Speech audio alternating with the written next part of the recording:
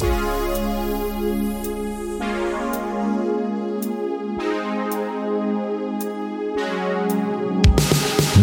to the Nursing Home Podcast, your go-to source for professional insights in the long-term care industry. Hear from leaders and experts as they share current and practical insights to help make the most of your day. I'm a long-term care financial specialist. What that means is I help people plan for the inevitable.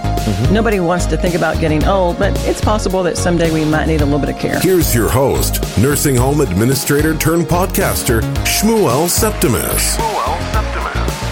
Welcome back to the Nursing Home Podcast, your go-to podcast for all information related to the post-acute space to nursing home care. My guest today is Mike Smith. Mike is the division president at Marquee Health Services and someone who I've known for quite some time, and I'm really excited to have him on the show. Mike, welcome to the Nursing Home Podcast. Hey, good morning. Thanks for having me. Yes, it's a pleasure. Thank you for making some time to come on today. I know you have a busy schedule today. Just for our guests and for our listeners, rather, who don't yet know who you are and they're not familiar with who you are, can you just give them a brief overview so they know who they're talking to? What is your background? How did you end up where you are today professionally? Well, Phil, thanks for asking. So I'm a registered nurse, and I'm the division president at Marquee Health Services. My story goes back really all the way to right when I first got out of high school. I started, which was in 1991, way back in the 90s. I started out as a housekeeper. I worked in housekeeping as a floor guy for approximately 3 years. After being in housekeeping, I said to my dad, I would like to be a nurse, I think. And he kind of looked at me and said, "A nurse? Are you sure?" And he wasn't sold right away. So he said I should work as a CNA. Back then it was an aide. We weren't CNAs back then. So he said I needed to work as an aide for 6 months. So I worked as an aide for the next 3 years. Absolutely loved it. I absolutely loved being an aide. And during that time, went to nursing school, became a registered nurse, and started out in a hospital in Reading, Pennsylvania. Worked in the surgical intensive care in the recovery room there for a few years. And then my wife, she kept coming back to me with more, and she was pregnant yet again, and said I needed to make more money. So I said, well, I'll see if I can get some overtime. And she pulled out a newspaper ad, because back then you had newspaper ads for jobs, and it was a nursing home in Pennsylvania, and it actually paid $4 an hour more. So I looked at her and said, I don't know about this nursing home thing, but you know how it goes. So I went and I showed up, and they hired me on the spot, which I know that never happened in nursing homes.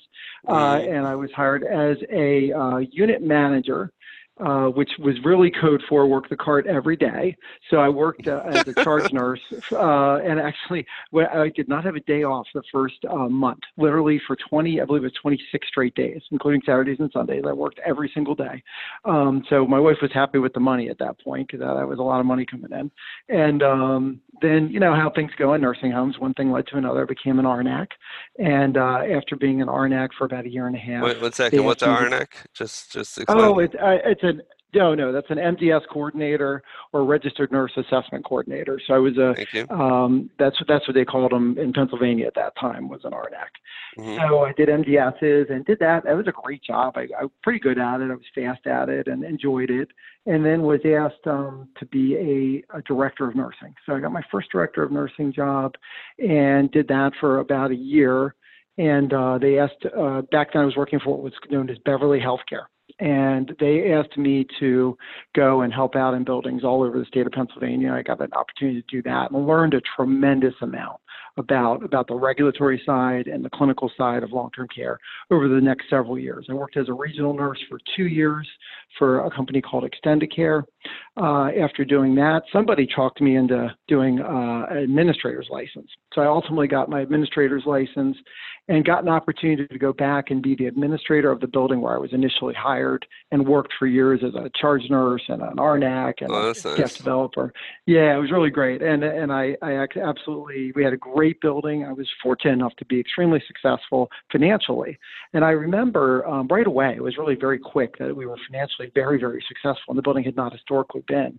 And the operators, my bosses at the time would say, how are you doing this? And I said, guys, I got to be honest, compared to running nursing, this is cake.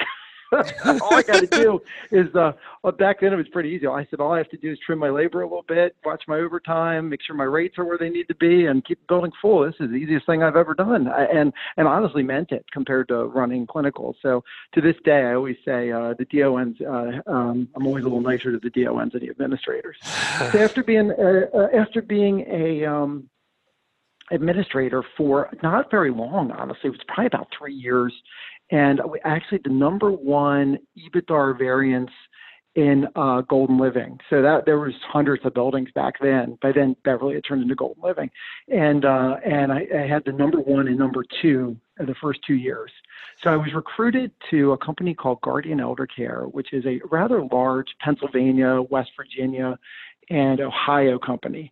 And I was my first director of operations role. And I, again, learned a tremendous amount from those guys. They were great. Did that for about 4 years. Really had a blast. I did a lot of driving around, very rural buildings, learned about rural and how to recruit staff, and just learned a tremendous amount from those guys. They're really smart operators and good people. And then got a little tired of being on the road. So I went and worked for one of the top commercial risk management companies in the country, the Graham Company in Philadelphia. And they had recruited me heavily for about 2 years, and I finally thought I'd give it a shot. And I worked there for about 8 months and learned a lot from those guys. They're great guys. They're still friends. I still talk to them a lot. But really, one Sunday, I was meeting with these very nice people who I had heard about from Marquee Health Services and Trico. And I met with a gentleman named Norman Rokish. And Norman, I will always tell the story, he poured a magic potion in my ear. The next thing I knew, I was back working in long-term care and loving every minute of it. So I was hired in 2015 to be their RDO for, what was at that time, 5 buildings. And as of today, I believe I oversee 21 buildings for them. So Wow. we've grown and been very successful. God has been very good to this organization and to the people that we work with. We have a phenomenal team over here, and we just acquired three in Virginia this week. So I'm actually standing in Virginia right now, and we're really excited about the future and what the future holds. So Wow. thanks again for asking me on today. Yeah, no, that is fascinating. So I will tell you that, as you know, my background is being a nursing home administrator as well, and I always, I listen. We've spoken numerous times in the past, and I did not know a lot of the things you just shared, and I really appreciate that. But I always love watching someone start from the very, very bottom and make their way to the top, because those are the people who are most capable, able, determined, driven, experienced, knowledgeable, talented, and they're the best decision makers when they reach roles like you're in right now. They know what they could relate to. See, you walk into a building and you talk to an aide, you talk to a floor tech, you talk to anybody in the building, you can relate to them exactly where they are, because you know exactly where they are because you were there. Even maybe there were some roles in the building that you didn't do, but you would spend so much time in so many different levels within this industry and other industries that, that makes, and I'm not just saying this to toot your own horn, I'm saying this as a general rule in nursing home care and really in any organization, that, doing it the long, hard way, working away from the bottom to the top, really makes for very, very qualified leaders. Now, just moving right on to the next part, I know that I just recorded a podcast yesterday with Morty Eisenberg from Tapestry Care, and we spoke a lot about telemedicine, and I know that is something that we want to cover as well. So tell me a little bit of why you're interested in applying telemedicine to the long-term care field, and what are you actually doing about it? Let's start with the first thing. Okay, so the first thing is, if you look at my background. So I'm a nurse. So to this day, I will always, my kids will say, "Dad, what do you do?" I always say I'm a nurse. First of all, it's the easiest thing to explain. But when you look at what happens to our residents when they go to the hospital, like, what is it like? To start with experience, and then we'll get to the financial. Both incredibly important. If we look at the experience of a resident, we'll even put dementia aside, because that's even worse if that's involved. But just a typical resident comes into our facility, has to go through the rigmarole of being on a litter, probably too long. Some hopefully polite person wheels them in, but you never know for sure from the ambulance company. They get plopped in bed. We hope and pray that the nurse doesn't roll their eyes at them when they get there, and then they get through the admission process. Then we usually, because it'll be 8:00 at night, they haven't eaten yet, so somebody maybe gets them a sandwich and something to eat, and then they go through day one. Then we get their meds in, everything's going well, and then they go to the hospital on day 5 or 6. Then it all starts over for them. Putting aside the fact that they had some major medical thing go wrong, just from an experience perspective, nobody wants that setback. So as a nurse, what I know from years and years of being a nurse on the floor, dealing with doctors on the phone myself, dealing with doctors as a director of nursing after the return to hospital, what has been a problem forever in our industry has been that a nurse is either A, ill-prepared, or unable to give a concise assessment to the on-call physician. Or the other end of the problem could be that the nurse, let's say I give a perfect report, but still the physician partner on the other end of the phone doesn't know the resident, and at the end of the day wants to go back to playing golf, watching TV, spending time with his or her family, watching a movie, whatever they're doing, their primary goal is to get back to that, not to be on the phone to solve this problem. So everybody's working not in the best interest of the patient, especially on the weekends and off shifts. So the concept of telehealth has been around for quite a while. What several providers, Tapestry's one, that have come out, and they've put together models that make a lot of sense. So we work with primarily 3 providers, and we're working towards, and the reason I work with 3, and I'll get into that, is I think it makes sense to not put all your eggs in one basket and really assess and look at what each company's strengths are. But the third-party vendors that we work with, the one thing they all have in common is that from 7 p.m. to 7 a.m., Monday through Friday, and then the entire weekend, Saturday and Sunday, they take call for the attendings. So instead of the disinterested physician who doesn't know the patient, is doing it probably because he or she is the junior person or it was just their turn being on call, gets the call and says, okay, well, send them to the ER. Now we have trained hospitalists that their whole job is to keep people in-house. It really turns the paradigm. I'm good friends with Dick over at Communicare, and they've seen dramatic drops in their return to hospital rates, as have we in our centers that have really bought into the telehealth model. We have a building in Baltimore, Westgate Hills, that was running well over 25% every month. I mean, it was embarrassing. 25% rehospitalization rates? Yes, it was absolutely embarrassing, and they run between 10 and 15% now. So, and they have fully implemented the telehealth model, and they make it work. The physicians bought in. It's good, and again, implementation. We can talk about that if you guys have questions on that. But implementation involves you have to have a DON that buys in, and then the nursing staff will buy in, and then your physician partners need to buy in. And then also the corporate office needs to buy in, or whoever the support system is. In our case, we like to think of ourselves as support. So we need to buy in to get to gently remind and push to make sure they're using it. Initially, in any telehealth rollout, there are residents that go to the hospital, and telehealth wasn't called. And then the question is, why not? And in most cases, it was not an emergent transfer. It was just, oh, I forgot, or oh yeah, we're supposed to do that type of thing. So again, what would happen in the past if it's 9:30 at night and the new admission rolled in, and maybe the new admission came in at 7 or whatever time? Then all of the nurse is doing rounds and they see something that some sort of change in condition. They're not sure exactly what's going on, and they don't want it to be on their watch. So what would happen in the past, and now what does telehealth change? So just that simple process. The admission comes in, and in the past, what would happen was you would struggle even to get a hold of a doctor, even if nothing went wrong, just to get your orders approved. Because as a nurse, we have to get the hospital transfer orders approved.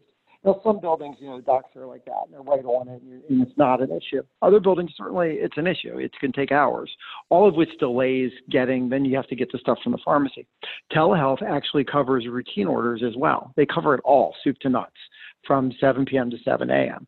So in the event of an adverse finding where a resident comes in and isn't doing well, starts to desat, they are clinically trained, because they're all hospitalists, to start giving you solutions. And what I've found in any building that has a great unplanned hospitalization rate, and we have several, is that the physician partners, and in this case, the telehealth becomes part of the physician partners, they take the time to train the nurses.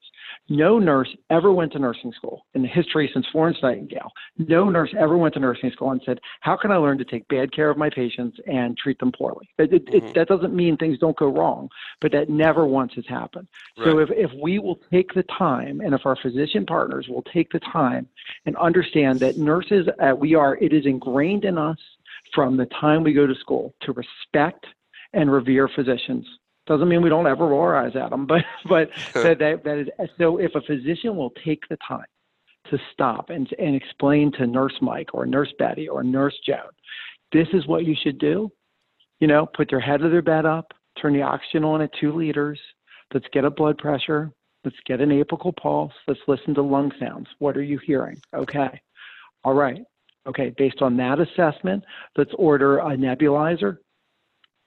Let's put a SAT. Let's get a SAT. Okay, the SATs are fine. All right, let's check these O2 SATs in 2 hours, and we'll order nebulizers Q4. Call me back if anything goes wrong. Versus, I have a frantic call from a nurse, comes in and goes, doctor, she can't breathe. Well, what's any doctor going to do? I mean, what would I do? I mean, I have a vested interest in people staying in the building, because we'll get into the financial side of this. And I would say, yes, send them out. What do you want? What are you waiting for? God, they're going to die. So a tremendous amount of this is in the communication. Isn't most of life about communication? And I think it's just a huge part of the problem with unplanned hospitalizations. So now the telehealth partners, not only they can really, any physician could take the time and train the nurses, and instead of a frantic call, the patient's not breathing, they could give, a better report. But with the telehealth system, the doctor's actually present and sees exactly what's going on, and the nurse can actually, and they can even examine it further. Now my question is, if this works so well, should this replace physicians completely? In other words, it would almost sound like the care that they would receive from 7 p.m. to 7 a.m. from a physician standpoint would be better than from 7 a.m. to 7 p.m. Is that correct? That's actually a great question. And we have not tried that yet, but I've talked to a provider and had pretty lengthy conversations where they went to a 24/7 model of telehealth managing the patients. We have found our hesitation to do that, and that doesn't mean we won't ever do it. In fact, we are. I would guess that we will do a trial this year in one of our centers. The hesitation is that the attending physicians are hesitant to give up, completely on their patients, because that almost outsources it completely. But no, people have done it. I know I've talked to the guys at Communicare. They've done that in several centers and had really good outcomes. I'm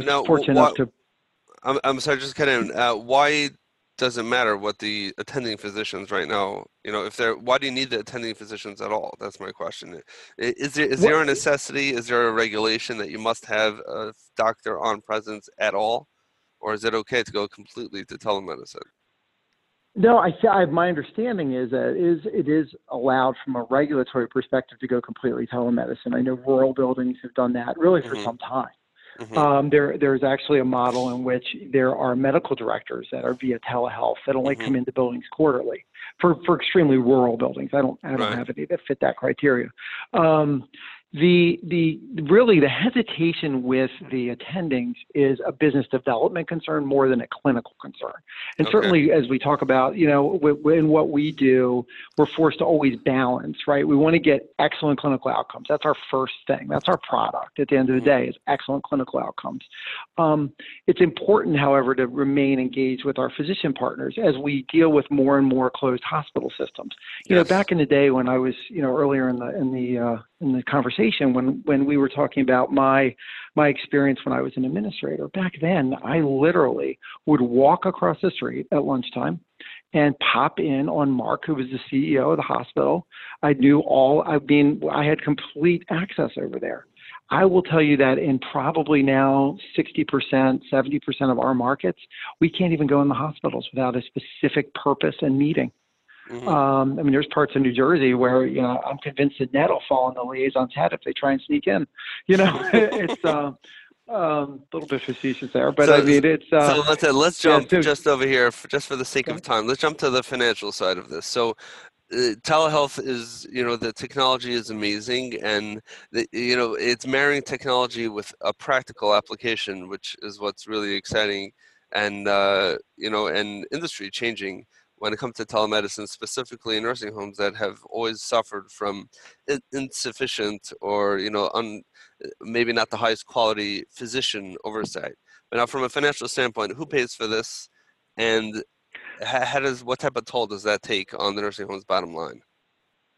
So the expense is relatively small. It tends to range from $2,500 per month to as high as $5,000 per month. I've seen in a flat rate, and then there is often a per encounter fee. So the two partners that I work with the most, they have a per encounter fee that is nominal. I think it's $50. So what qualifies as an encounter? An encounter would be when they actually turn on the machine and come in and view the resident, and the physician does the assessment. What's interesting, and I think most people would not expect this, is that in the vast majority of cases, no encounter is required. They just simply speak to the nurse.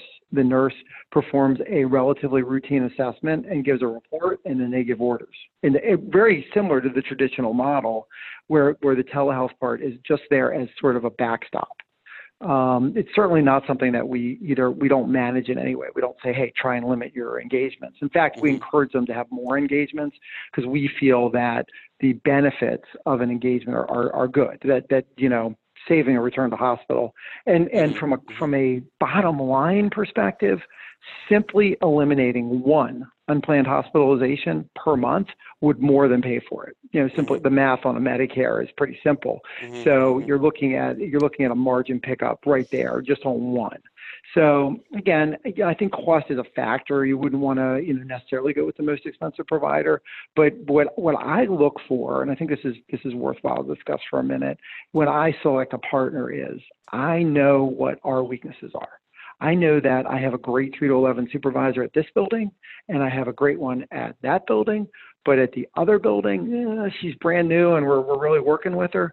So what these partners that I have now have agreed to do is every evening, no matter what, 7 days a week, they call in, usually around 9 p.m., and check with the supervisor about our at-risk list. So what we do is generate a list of at-risk for unplanned hospitalization patients. And we call it the at-risk list. And it's usually new admits, but it could be anyone from, and we don't just do like Medicare short-term, we do everybody. So if a resident is at risk, they go on this list. And what one of my goals has been is with all of this technology, all of the things that all of our nurses can do in these facilities, in my opinion, is they've been driven behind the desk too much, and we want to drive them back to the bedside. Nursing care is always done best at the bedside. You're not making anyone better behind a computer. That's always been the case. So while technology is great, and the idea behind technology is to save time, it was never designed so that instead of doing a bedside assessment, you could sit at a computer at a desk and do the assessment while not looking at the patient. So we came up with strategies over the last year or 2 years to try and drive the nurse back to the bedside. We feel that's incredibly important to get the nurse back to the bedside where he or she can make a significant impact on that resident's stay. So the at-risk list drives the supervisor and to a lesser extent the charge nurses back to the bedside. The DONs round on those patients every day, and then the telehealth provider, this is what got me on this topic, they call in because they get a list of those at-risk patients, and they'll say, how is Steve Anderson tonight? How is Amy Anderson tonight? How is John Smith tonight? They go through the list with the supervisor. So this has the unintended consequence of, again, driving that supervisor to look at that resident before, because they know they're going to get a call from a doctor asking about those residents at 9 o'clock. So that's when you know you have a good partner, because that's not me doing that. That's my partner doing that, so that, and then I also have regional nurses that will do similar exercises. But in the telehealth centers, we find that to be very effective. Again, nothing's 100%. There will always be unplanned hospitalizations. As we all know in this industry, the residents are much sicker. The residents I take care of today, I don't even recognize compared to what I used to take care of. I mean, they are so much sicker. We never saw. We have, as you know, we've got Millerone running in buildings. We have LVADs, other inotropes running. We have, to give IV Lasix when I started in this industry 20-some years ago, I mean, no one would have done that. And now it's quite routine. Well, so just before we wrap up here, we're almost out of time here. The last question I wanted maybe just briefly touch on before we let you go is that what you just mentioned is that we have this, the extreme change in the higher acuity of patients, the community hospital, if you will, of today, which is the nursing home. And we have the challenges with sometimes tightened reimbursement from Medicare, the change of the model of payment, we're struggling with our Medicaid patients. What do you see as the way forward to manage this process? I know it's a bigger question, but just maybe on a 40,000-foot view, how do you see operators managing to provide what you said is the critical product of excellent clinical outcomes while still being financially viable? I think that actually in many ways, even though it is more complex patients, the old rules still apply. That if you give quality service, and that if you take care of your staff, most nurses would prefer a high acuity patient to a lower acuity patient. It is much preferable. I was actually presenting to a group yesterday of our team here, and I was talking about the difference between, a resident hitting you in the head with a bedpan versus someone who's very ill and you're literally keeping them alive. It's incredibly fulfilling as a clinician to take care of a sick, debilitated resident and feel that you are nursing them, lacking a better word, back to health, restoring them back to health. So it's incredibly fulfilling. And I think, and also with the new payment system, thankfully, we are finally getting credit for taking care of higher acuity patients. And that, it's named PDPM for a reason, because it's patient. It went back to them CMS acknowledging that we didn't just have residents. That a significant part of what we do is take care of post-acute patients. And we fill an important role there. So I believe that in balancing the staffing levels, but also the enthusiasm of the nursing staff is probably the number one thing that we can all do as providers. Keep them engaged and enthusiastic about what they're doing. Offer them opportunities to learn. At Marquis, we do a number of specialty programs, and I think we do them better than anybody else. We focus on it intensely. Our ownership is very vested in it. Our corporate medical director puts a lot of attention into it. We all put a lot of attention into it, from my clinical team to myself, to my operators. We put a lot of attention into our specialty programs. And one of the added benefits of the specialty programs, whether it be cardiac, pulmonary, renal, CKD, is that we find a tremendous amount of enthusiasm from the nurses as they get extra training.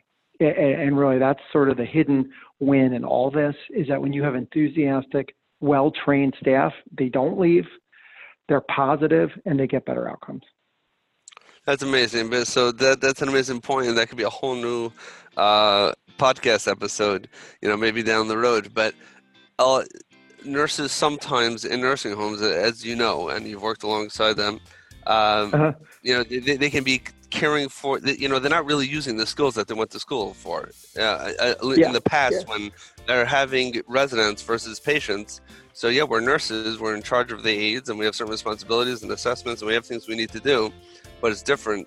But when they're growing and they're, like you said, they feel like they're nursing, literally, so then you can, that goes much further than a bump in their paycheck, which also should happen. But it's just that much more effective. Mike, before we let you go, any final thoughts, anything you want to share with us, or where can they learn more about Marquis Health Services if people want to hear more, particularly about what Marquis is doing? Well, first off, thank you so much for allowing me to be on today. It's been fun. Probably the best way for everybody out there is to follow us on Facebook. All of our centers have Facebook pages. I think we have incredibly vibrant social media activity. Also on LinkedIn, you can certainly follow me and Marquee Health Services on LinkedIn. And then our website is marqueehealthservices.com. Okay. Awesome. Thank you, Mike, for coming on the show today. We really appreciate it. All right. Thank you. Have a great day.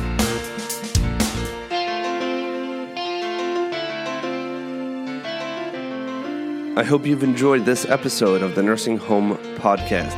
Be sure to share this episode with all of your friends in the nursing home industry and just tell them to head on over to thenursinghomepodcast.com. In the meantime, head on over to iTunes. Leave me an honest, wonderful review. Take a screenshot of it, and I will send you a gift straight and special for you. Again, head on over to iTunes. Leave me an honest review. Take a screenshot of it and send it on over to me on LinkedIn. And I'll be sure that we send something out special just for you. Have an awesome day.